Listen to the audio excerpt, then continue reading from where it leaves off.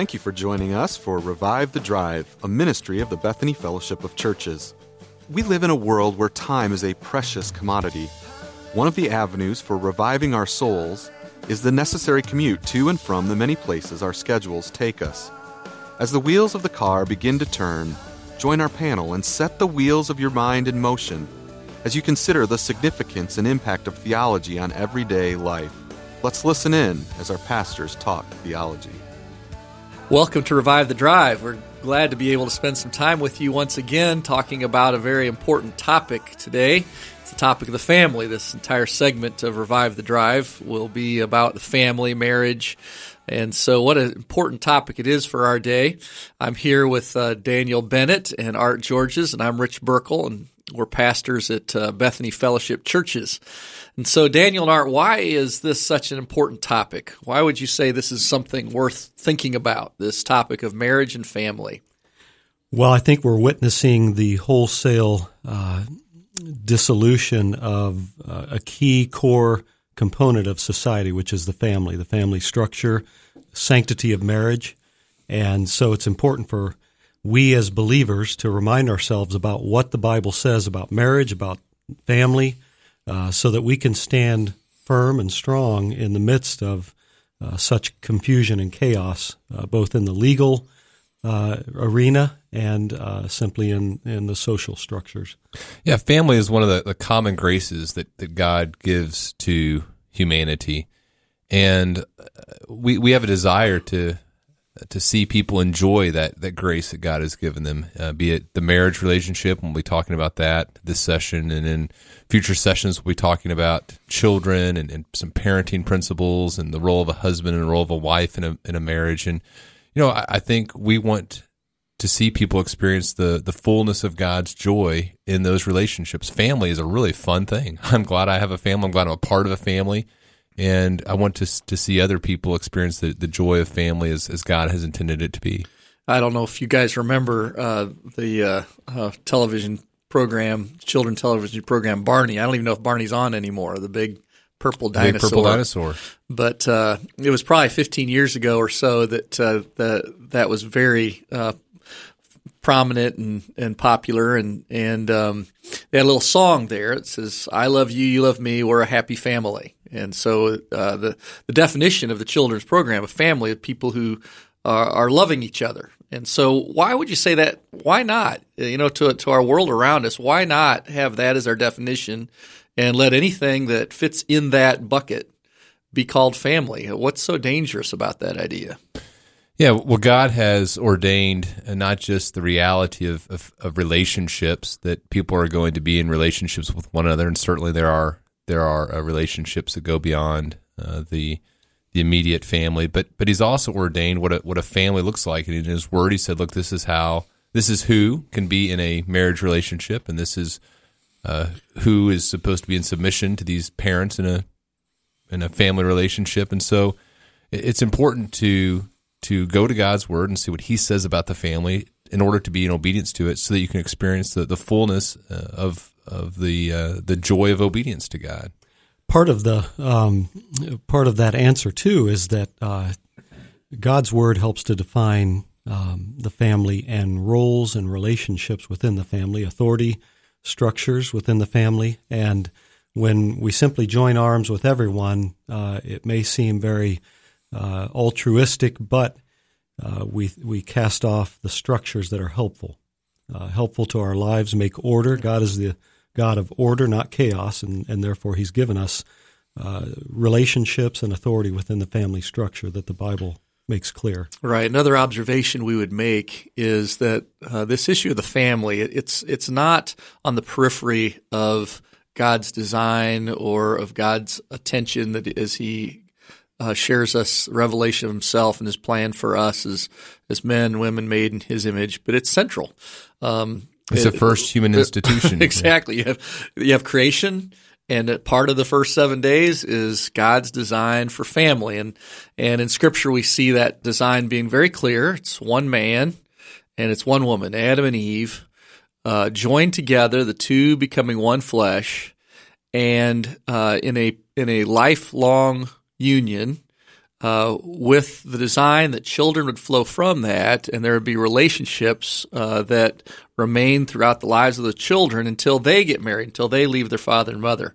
What's interesting to me as you read Genesis 2 is, you see Eve being created for Adam, and Adam, expressing this great joy, flesh of my flesh, bone of my bone, and then this great commentary that God gives, and I keep in mind that it's just Adam and Eve on the earth at this point, but he says, for this reason, a man will leave his father and mother and be joined to his wife, and the two will become flesh. There's not a father and mother yet in view. To leave. And yet God is declaring his design from the very outset that there would be relationships that would flow out of family, that would continue the glory of God in humanity. And again, this is, of course, prior to the fall. It wasn't something that God designed after the fall to kind of make up for the fall's effects, but it was part of his very perfection, which indicates that's part of who he is, part of his very character. So, Rich, as we're talking about what is a family and trying to come up with some definitions here, we recognize that family doesn't exist in Eden anymore. We live in a fallen world in which we're doing family, and so a husband and wife are married, and then a tragedy strikes, and dad is removed from this life, or there's other situations. So how do we wrap our minds around it, kind of a definition of a family, or even what God brings from tragic breach of personal relationships? How do we define family in a fallen world as we get away from, not get away from what happened in Eden, but realize the reality of where we are isn't Eden any longer?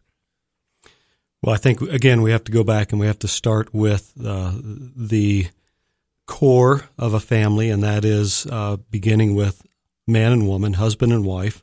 And as Rich was alluding to in Genesis 2:18 through 24 or 25, we often read that at a wedding, don't we? And remind the man and woman that God has ordained this relationship. He first talks about leaving and setting up a family structure of their own, forsaking the parental authority, honoring it yet, but forsaking it and establishing one, cleaving to each other, becoming that one flesh relationship that God ordains. It's in fact, Jesus says in Matthew 19, is it not written that in the beginning God made them male and female and declared them one flesh? So it's God's declaration of this one flesh relationship. And then out of that flows the family, right? Because the commission from the beginning was to be fruitful and multiply. And so from this husband and wife flow offspring. And if something is to upset that structure, then God has made provisions for the family and how they are to act. The church even is called to minister to widows and orphans. And so God has given us a great deal of understanding of how we continue to minister to that family structure when sin and living in a sin-cursed world upsets the normal order. Yeah, and that's kind of what I'm thinking through too, Art. And if I start to take us in a direction that is a rabbit trail or contains some questions that we answer wrongly, we can just record over this, right? So if you're listening to this, it means we think we did okay. But so I think about there's a situation at my parents' church of a single lady who someone asked if she could care for this child, and so she started caring for this child with some very profound medical needs and ended up adopting the child. Now that's not. I don't believe if we look at the intent of family in the Garden of Eden, that's what the quote-unquote ideal family looks like. I think that family structure exists because sin exists, the fall exists, death exists, medical needs exist. There's been tragedy in that child's life. But I think that the gospel is redemptive, right? And so the gospel can take situations that aren't ideal and redeem them and create family where there wasn't family before. Yeah, your original question, if I'm stating it right too, was how does the fact that the fall occurred and all these effects we experience as a result of that fall, how does that affect God's design for marriage and family? And I guess I would answer that by saying it doesn't affect God's design for marriage and family, that we always go back to that which God had created as the ultimate goal and picture. Mm-hmm. It does affect how we experience His design.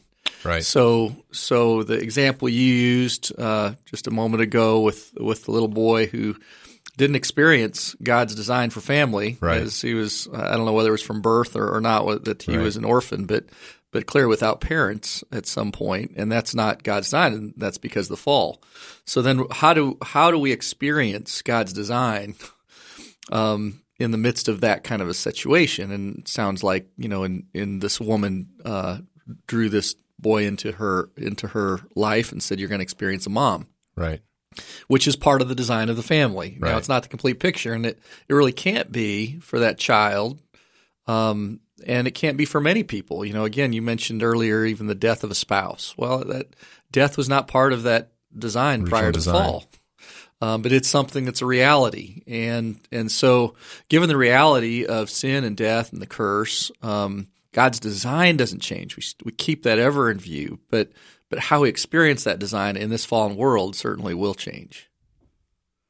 So it doesn't change our definition of family. We might have a broader definition, but we say there's a difference between design and experience of family relationships. And I go back to the idea that the gospel, all family relationships are also a picture of God's relationship with us, right? And so the gospel allows us to experience family relationships in special ways. In fact, you can't really experience the fullness of a family relationship without receiving the gospel as well, because you don't understand that picture of what, for example, the husband-wife relationship is supposed to look like. Yeah, it's also flows out of who He is as the triune God. Right. He is relational. Good. That's good. As God the Father, God the Son, and God the Holy Spirit. And it's interesting that God chose family titles to describe who He is to mankind. So He first creates family, and then we experience family, and then He says, and I'm the Father, and then there's another person called the Son, and He uses family relationships to describe who He is. So so He creates this model whereby we can understand Him more completely as well. So go ahead, Art. We might even say that the gospel expands the application of love to the family structure, so that because of sin and because of death and because of orphaning and those type of things, the love of God and the hope of the gospel causes us to show that love to those who have been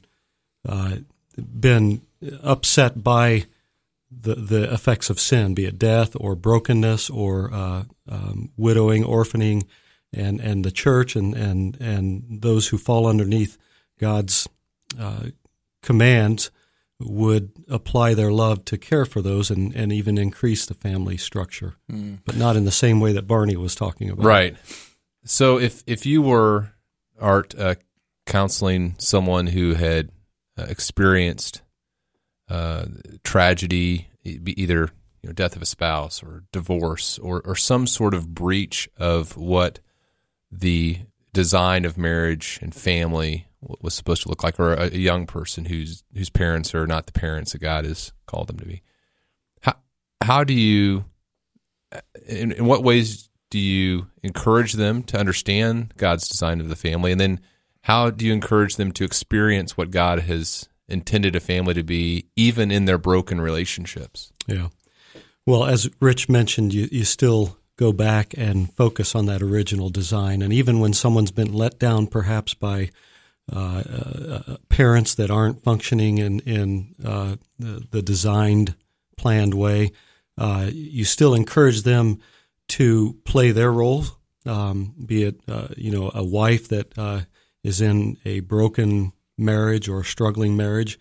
Still encourage her to look at God's picture for the biblical wife or the biblical husband, in the case of a husband whose wife is not maybe believing, and for them to be that picture of what God wants it to be, and focus on that and allow God to His grace to come in and deal with the other parties in those relationships. Yeah. So as we see marriage under attack, what are some ways then that we've discussed how marriage often is not experienced as God has originally designed it, but then there are other ways in which the design itself is being challenged and trampled on.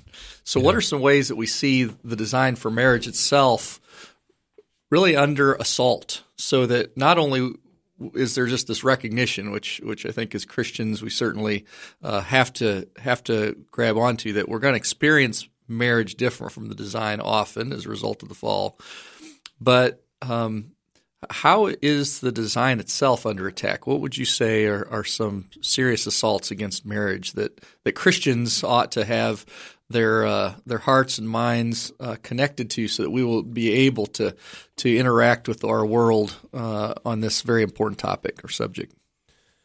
Well, without even getting into yet the issues of same-sex marriage, which obviously is one way that it's under attack, maybe a more subtle, but not to us as pastors, a more subtle way that the world is attacking marriage is the lack of permanence of marriage. God intended it to be a one-flesh relationship until death do us part. And so the whole culture around us sort of allows marriage to be seen as something that is just until love diminishes, and very expendable in terms of that one-flesh relationship.